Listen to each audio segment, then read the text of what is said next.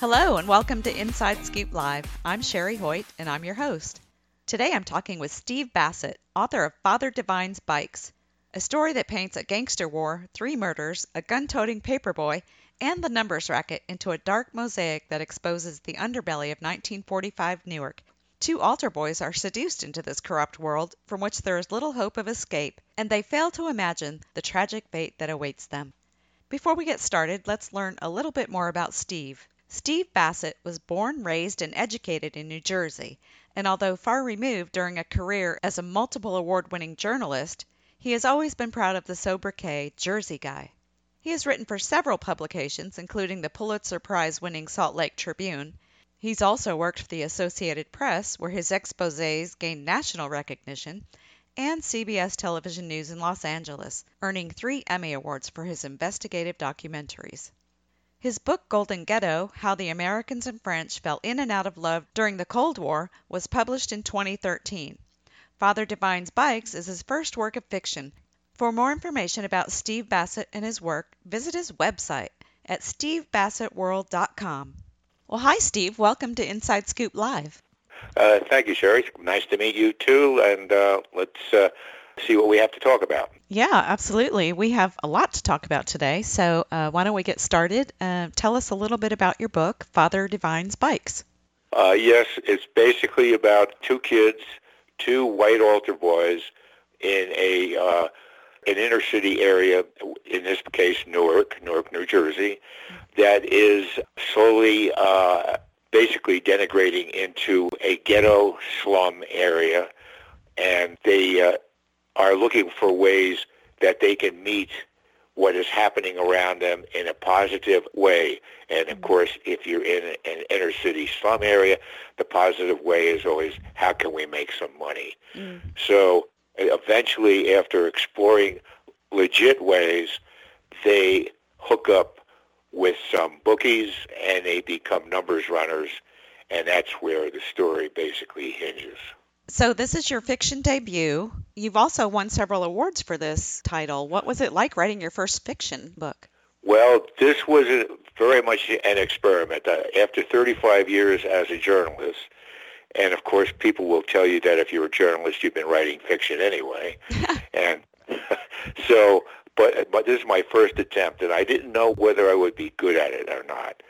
So it took about 3 to 3.5 years with editing, rewriting, rearranging, everything necessary that goes into a completed novel. And I had never done this before. This is compounded by the fact that I am legally blind. I need a great deal of help from magnification devices, from voice and visual prompts on the computer. And I have an assistant who does not live in the same state, but in California, and we do author dictation bit on a device called Log Me In, and then we go to Skype. So it's very complicated for me to write, so it takes longer. But I also, at this point, would like to just throw out a suggestion to any handicapped or impaired person, either sight or any other misfortune that they might have. And if they have any dream at all about becoming a writer, but they're discouraged because of who they are and what is happening to them, either physically or as far as their sight is concerned, take hope, because that's where I was when I started. After 35 years pounding a typewriter, I could barely see the keys, but damn it, I just can't be retired. And that's when I decided to write. And my first book, Father Divine's Bikes, was met with really overwhelming positive reaction. I won what is considered the real big one as far as digital books is concerned. This would be the 5th annual New Apple Award for General Fiction, which is their largest category. I understand they have thousands of entrees. So I was the standalone winner in that. And then I was runner-up in both the American and the International Book Festival for general fiction and genre fiction. So here's something, completely out of the starting blocks, and I end up with 3 surprise awards. Yeah, that's amazing. That's a pretty impressive debut. Yeah, Yeah. thank you very much. Yeah.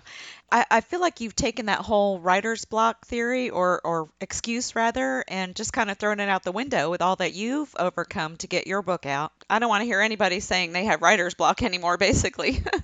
Well, I never believed in it. And of course, my career spanned three newspapers, a healthy stint with the Associated Press, the AP, and then television news. And when you are in these specific deadline demand occupations, and I think I should define them as three different areas of the Hmm. media. Newspapers, wire service, and broadcast, they all have different demands, but the one demand they all make is deadline. And you can't have anything even remotely resembling the so-called writer's block, or you're out of work and you're on the street. Ah, So I never believed in writer's block. yeah, yeah. So what inspired you to write this story? Well, basically the riot that occurred in Newark, a very deadly one, 23 people, some say 26, but comfortably over 20 people were killed in a three-day riot in 1967. Mm. And the central focus for the riot was the area of Newark where I was born and raised. Very crime-ridden. It was a imploding area at the wave of the second great migration of blacks into the Northeast, into the industrial areas to get better jobs. Mm-hmm. And when the riot occurred, at that time, I was no longer living in New Jersey. I had become an itinerant newsman working my way across the country, which is a story in itself. But I went back to New York. For some reason, I was called back to the Associated Press World Desk in New York City, and I had time on my hands. I got a rental car, and this was considerably after the 67 riots. Mm-hmm. And I drove back to my old neighborhood, and I couldn't believe it still was desolate, a Really? scene of desolation. For instance, like the two movie theaters that I remember as a kid, they weren't even there. They had disappeared, completely destroyed. The Savoy Theater and the Essex Theater. And I said, what the hell happened here? How could it happen? This was a fairly prosperous black shopping area, very similar to the Crenshaw region in Watts, where they had a riot.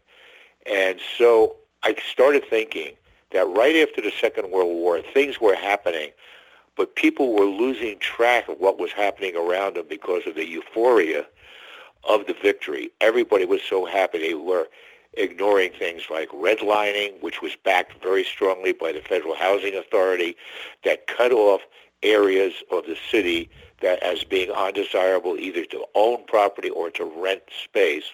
And my neighborhood was a redlined area. What had happened is it was well on its way to becoming a slum. Mm. And so even though your book takes place like a couple of decades before that happened, the tensions were already starting, right? Exactly. That's exactly my point and why I decided to write the trilogy, which I've called the Passaic River Trilogy. Yeah. And this is the first book of the trilogy. And what it does is what it was that gripped these people, my family being among the so-called these people. And it wasn't really any inner hatred of the black migration and the imploding neighborhood. Mm-hmm. It was fear. It was fear of the unknown. And they didn't know how to act and how to react. They saw what was happening. For instance, a fairly compact area around the street in which we were living, you could see what is endemic with poverty. That is street crime. So we had numbers runners. We had street prostitution. You had breaking and entering, cars being boosted, radios being stripped from cars, store break-ins. These things are all endemic with street-level poverty. And I saw that but nothing was being done about it because, my God, we are the greatest country in the world. We were the pivotal point for winning the Second World War only a year earlier, and they just ignored what was going on around them. When you're a returning vet, in this case, we'll say a black veteran, maybe even a Purple Heart recipient, and you're living in a fire-trapped tenement after serving your country, and you have to be asking yourself the question, why the hell did we fight this war? Right. Nothing changed. So that's why I decided that this would be the central focus of my first book. Yeah. So did you know when you started writing your first book that you were going to write a trilogy? Yeah, the second book I just completed, and it's called Payback, Tales of Love, Hate, and Revenge. And it's a chronological trilogy. Father Divine's Bike is the end of 1945. Payback is 1946, where everything is settled in, and people are looking at what's happening around them, and they are not happy with it at all. And we get more into the what is affecting the people. And I do touch on redlining, where in 1946, 50% of the city of Newark was redlined, which means undesirable living. And when an area is redlined, almost automatically you see very few grocery stores, drugstores, any kind of social help that people ordinarily have in a neighborhood. So that's where I touch very, very strongly. And, of course, there's 3 murders in it, and there's revenge for the Nazi extermination camps in Europe, and also a heartfelt revenge about the German Bund, which was a very, very large, very powerful group that filled Madison Square Garden with over 18,000 people who were Hitler lovers. And so all of this comes into play in a second book. Boy, that sounds awfully familiar with what's going on in today's times. Yeah. That's exactly a pivotal motivation that I had for Payback, is that what we're seeing in the United States with the white hate-filled skinheads and who they vote for, what they're looking for from their government, the police interaction with people of color that happens not only on the Northeast Coast, where Newark, of course, sits right in the middle of it, right in the middle of Atlantic State, New Jersey, but it's happening all over the country.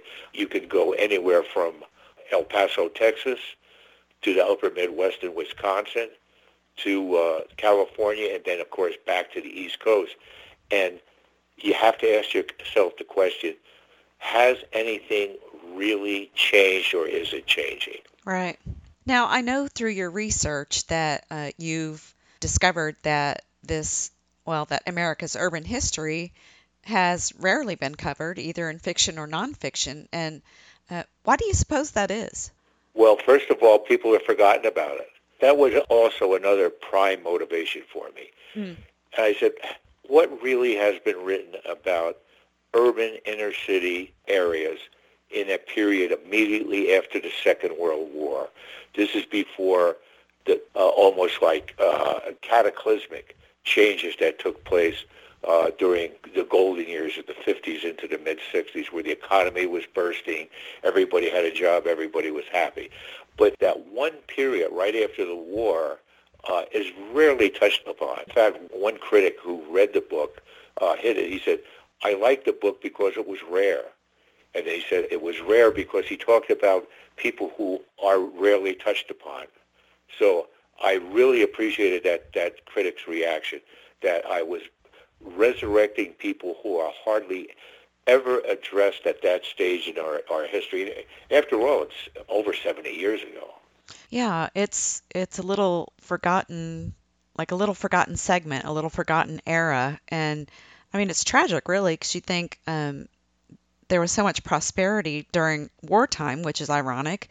And then, the war ends and everything starts falling apart. Yes, Newark really profited from the war. They had shipbuilding in the area.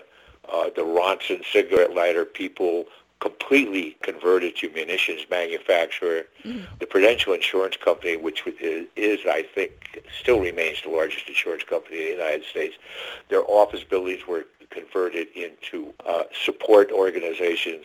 The alphabet soup that arose during the war of all of the different organizations that were formed, and provided work especially for women who basically took over jobs that men had, and men controlled rigidly, leaving very, very little room for women to intrude. And that's the way they looked as intrusions.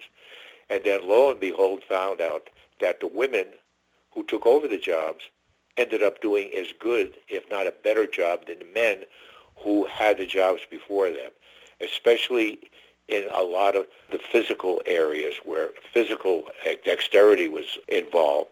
Hence the phrase Rosie the Riveter. Mm-hmm. And anyone can Google or research the phrase Rosie the Riveter, and they'll see a myriad number of posters that resurrected during the war showing muscular women with rivet guns in their hands and other implements, heavy-duty workers' implements. And the phrase, we can do it. And that's what my third book is going to be about. Oh, that's exciting. I love that piece of history that, when women started having jobs and what a cultural adjustment it was for everyone. And I think that is so interesting. I'm happy to hear that. Yeah.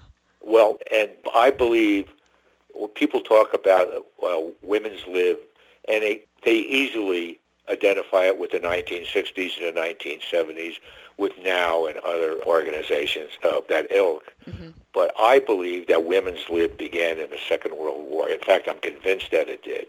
Yeah. In fact, it was a muscular type of liberalism. It was out there basically flexing its muscle for everybody to see. Yeah, and imagine women found it hard to go back to just cleaning their houses after that, Yes, right. Oh, goodness.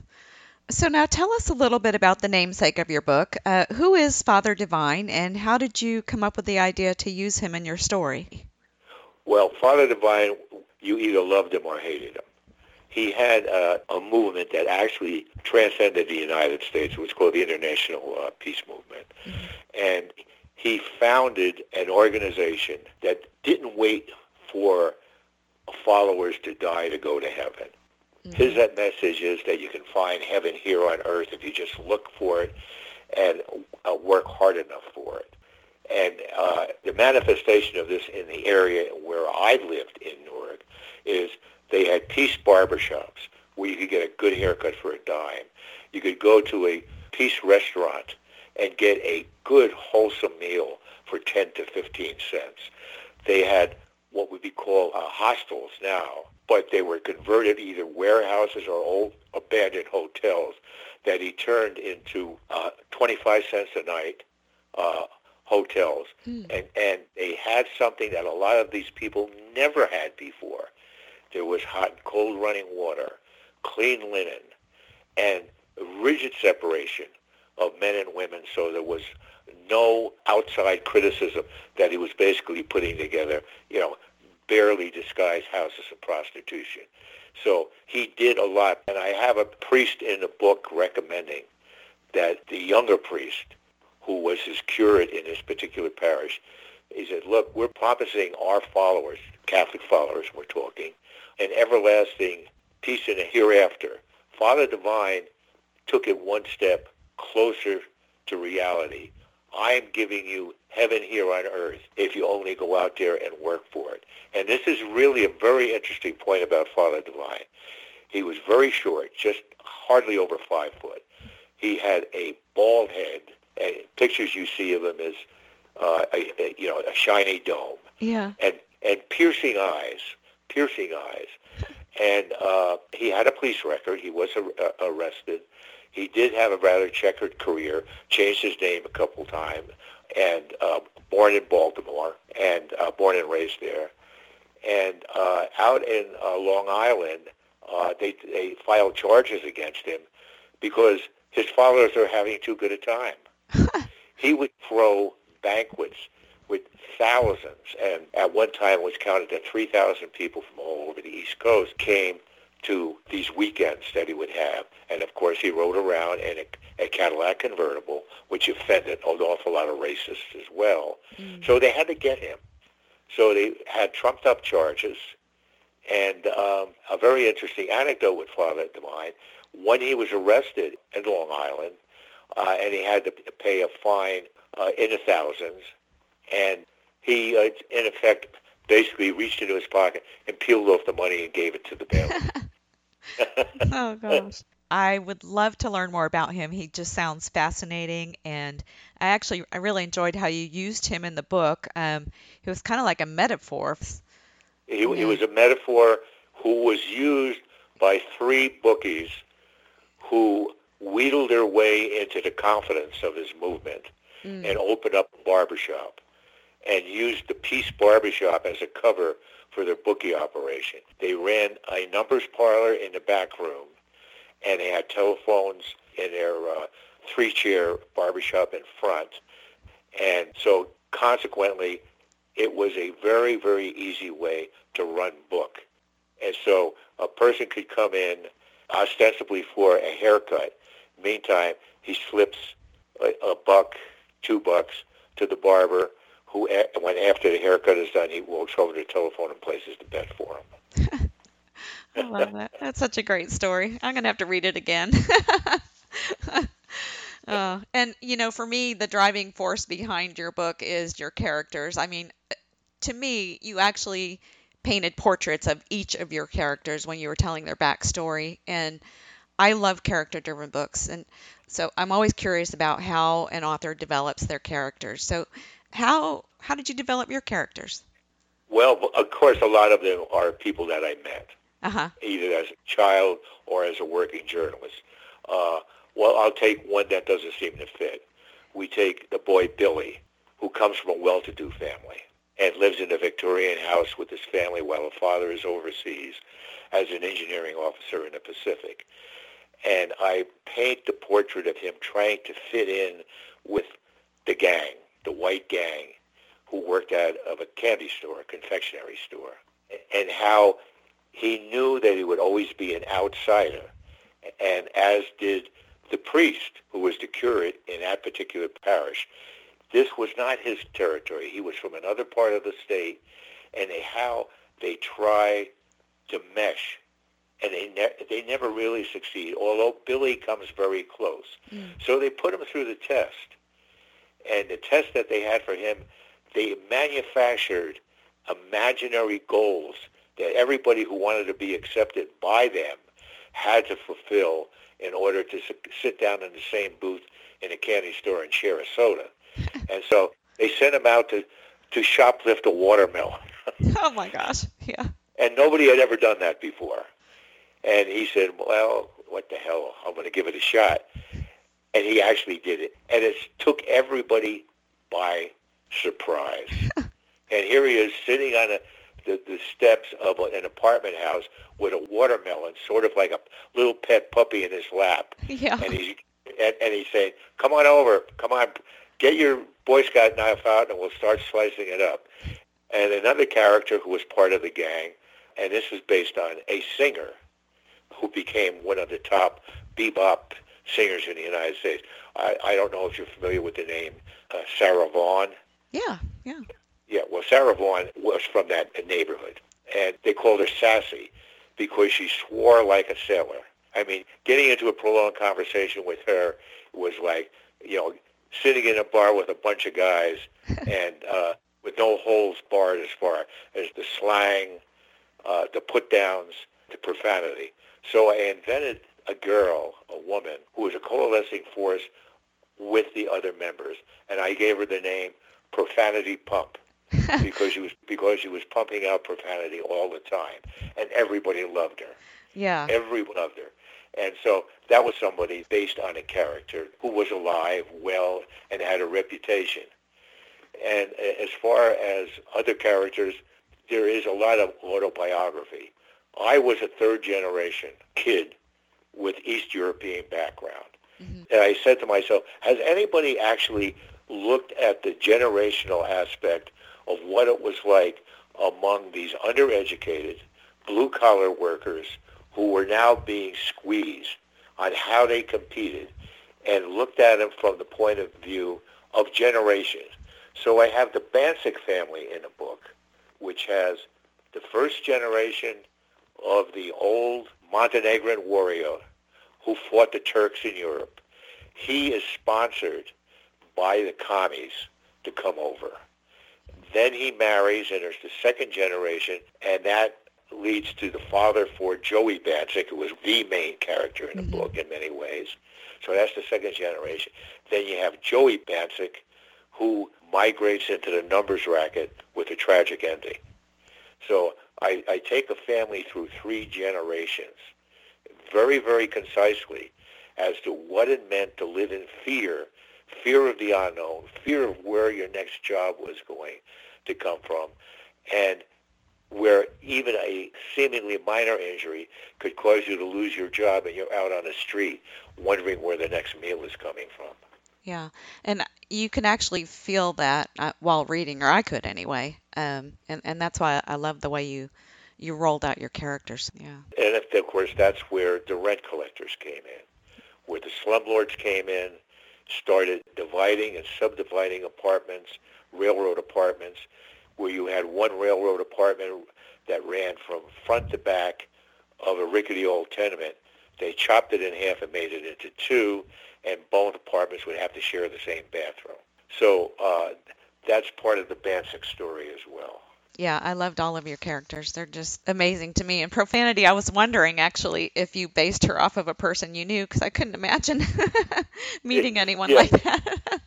Yes. Well, Profanity Pump, she had the proverbial heart of gold. And it turns out that secretively, she has been taking some of her very meager allowance and what she was able to, I call, sliding out of her father's wallet and sliding out of her mother's purse. In other words, basically, taking some coin and some bills along with her allowance and using that to the benefit where she supplied used shoes to another character in a book called 810.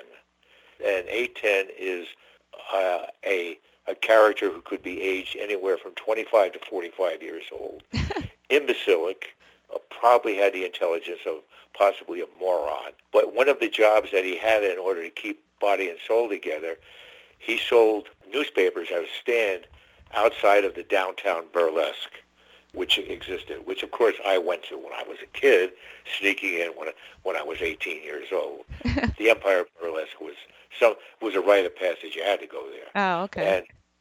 And what they did, that when the shows changed every week, the 8x10 glossies that they had behind glass depicting whoever the headliners were for that week were taken down and new ones were put in.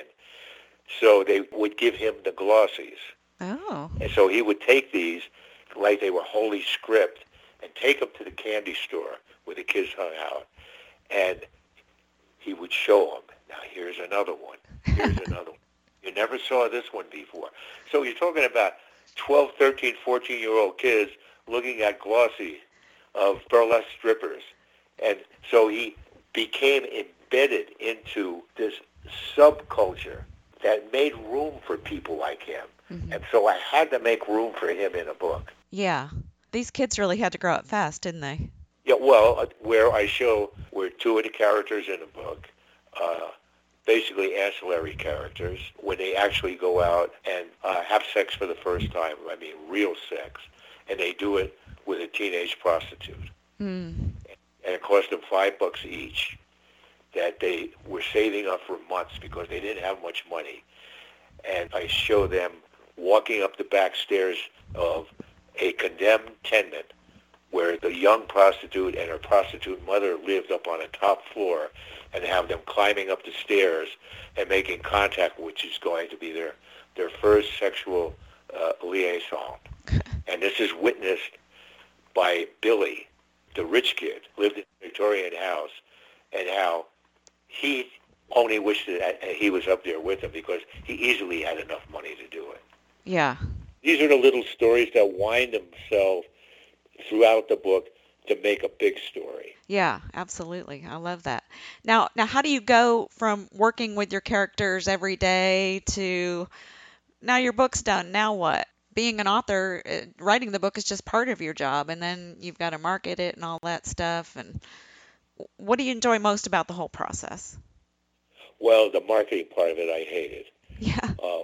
And as an indie author, I had to go out shopping because, as I had mentioned earlier in the interview, this was like a shot in the dark for me. Mm-hmm. I had never done fiction before, And I know this sounds crazy. I didn't know whether the book was going to sell, but I had to get this book off my chest. Mm-hmm. I had to do that. Find out if I could write. And then also with the message that I thought I had, that I had to convey to readers, that we are not living in a historical vacuum now in the 21st century, that a lot of what we are experiencing now and the almost across-the-board hatred that's being experienced from coast to coast, it had to start someplace. Mm-hmm. So I said, let's start here, 1945, with a story that's going to be believable, with characters who are believable, which the readers can identify with. Yeah, yeah. Well, it sounds like you've done a great job marketing your book. Do you think your background in journalism in that field has helped you with your marketing and promotional efforts? Oh, yeah.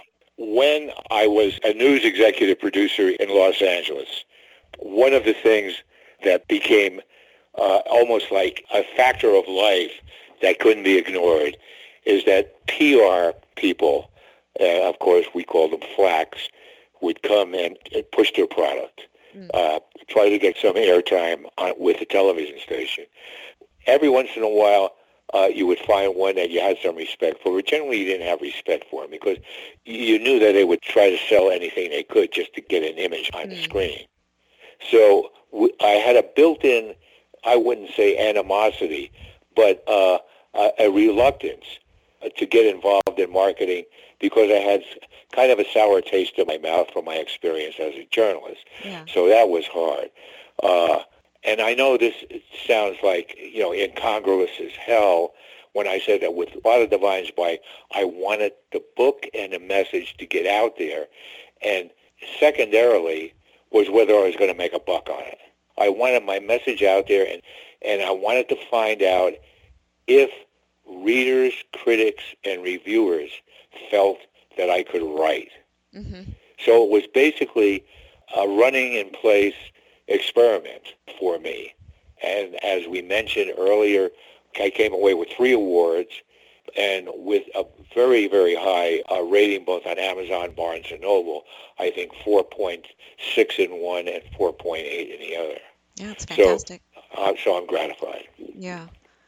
Well, and I think you mentioned the best reason to write a book is to get your story out there. I'm enjoying what I'm doing. If for nothing else, it keeps me occupied.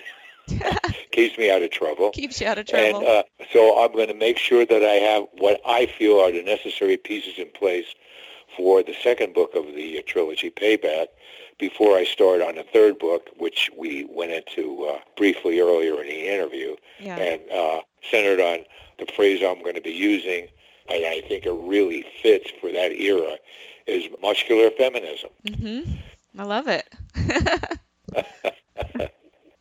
So what do you like to do outside of writing? My wife and I were lucky during a time when the exchange rate was unbelievably favorable for the American dollar. We bought a small property in central France, and it's about a little over 200 miles southwest of Paris in a real rural, almost a backwater area.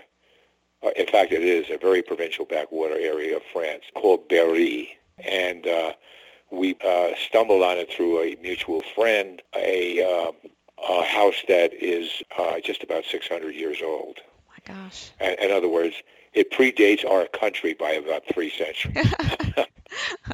That's amazing. That's amazing. So how often do you go to France? To get out of New Mexico's heat, we go over every summer for 3 months. We leave about the first week in June, and we come back the first week in September. So we're out of New Mexico during the heat, which is incessant. It doesn't change at all. Yeah. And so we're over there. And, of course, when we're there, we developed an ever-expanding group of friends who look after our property when we're not there, because we're gone roughly around 9 months out of the year. They look after it and, in fact, do an awful lot of the upkeep outside. So there's that. And also here at our property here in New Mexico, it's a continuous wake up in the morning, what has to be fixed today type of property. Oh, So I'm kept busy here too. yeah, that's And nice. and then the writing, I devote 3 days a week to writing, Mhm. where, as I mentioned before, I have an assistant who's in California. We connect through Skype, and she basically is my computer. I Y- tell her what has to be done, what kind of research we were going to be doing today, and what kind of messages we have to get out. So there's 3 days a week that I'm kept busy there. So everything I'm doing now is putting together the research foundation for the third book of the trilogy. That's amazing. How long have you two been working together like 10 that? years. 10 years. Okay. Right? Yeah, Wow. right after I started, very reluctantly at first, realizing that I was going to need help. And if I could put in a plug, I don't know if you can work it in, Sure. but well, You the VA has been my salvation. They 4 times they flew me in from Albuquerque to one of 13 centers they have for the visually impaired or blind veterans. They taught me computer skills, various voice-activated systems that I could use to work the computer. They supplied me with magnificent magnification devices that make it possible for me, with my very limited eyesight, to still read.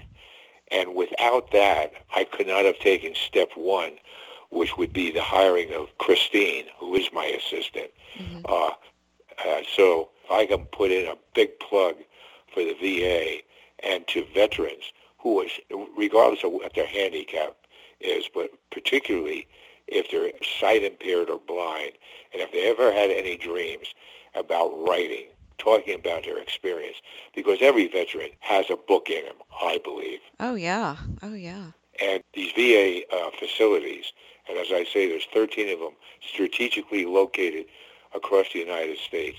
They've got to find out through their local VA hospital how to get enrolled.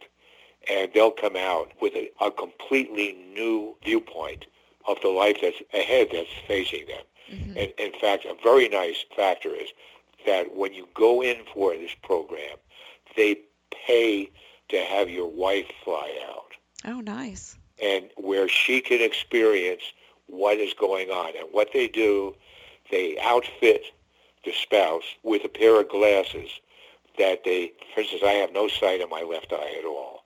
They fog up the lens so she can't see. Darlene could not see out of the left end, and then really compressed the area that I still had sight in the right eye, which is the only thing I'm using right now, so she could actually see what it is to experience what I was experiencing, so that when I say, well, could you help me find this, rather than her losing patience with me, and of course, Mhm. that's not hard to do when you're dealing with a sight-impaired person. Mm. She is wearing a pair of glasses for 3 days that is looking at the world through the same eyes as mine. That is amazing. That must make all the difference in the world. That is so important because I mean it's firsthand experience. And do you think a lot of the vets know about No, these? Yeah. I had macular degeneration for, I'll throw out a figure, 3 or 4 years, going back and forth to the ophthalmologist at the VA hospital here in Albuquerque. And it wasn't until about the 4th year that I even knew that there was an office in the building that was the liaison between these centers and the hospital. Mm. So I was completely in the dark until just by happenstance, the ophthalmologist, very good, he saved what remains of my eyesight for me, but with laser surgery. Mm. And he said, did you ever meet Bruce down the hall? I said, who was Bruce down the hall? Well, he's the guy that might probably open up some doors for you. So I went, had the meeting. A week later, I was on a plane to Tucson for my first session with the therapist there. Wow. How does one get the message out to vets? Yeah, well, that's it. Hopefully, the fact that I'm succeeding Mm-hmm. with the help that the VA has given me is one way of getting the message out. Yeah. Yeah. That's true. Now I have to ask, what is it that you most hope people take away from reading Father Divine's Bikes? If people could come away from the book absorbing a good portion of the message in the book, That I couldn't ask for more than that. Yeah, yeah, absolutely. Well, Steve, it's really been a pleasure talking to you today, and I enjoyed so much learning about you and your work and Father Divine's Bikes. Thank you very much. I really enjoyed myself this morning. To our listeners, thank you for joining me today on Inside Scoop Live for my interview with Steve Bassett, author of Father Divine's Bikes. For more information about Steve and his work, visit his website at stevebassettworld.com. And be sure to check out our other interviews at InsideScoopLive.com.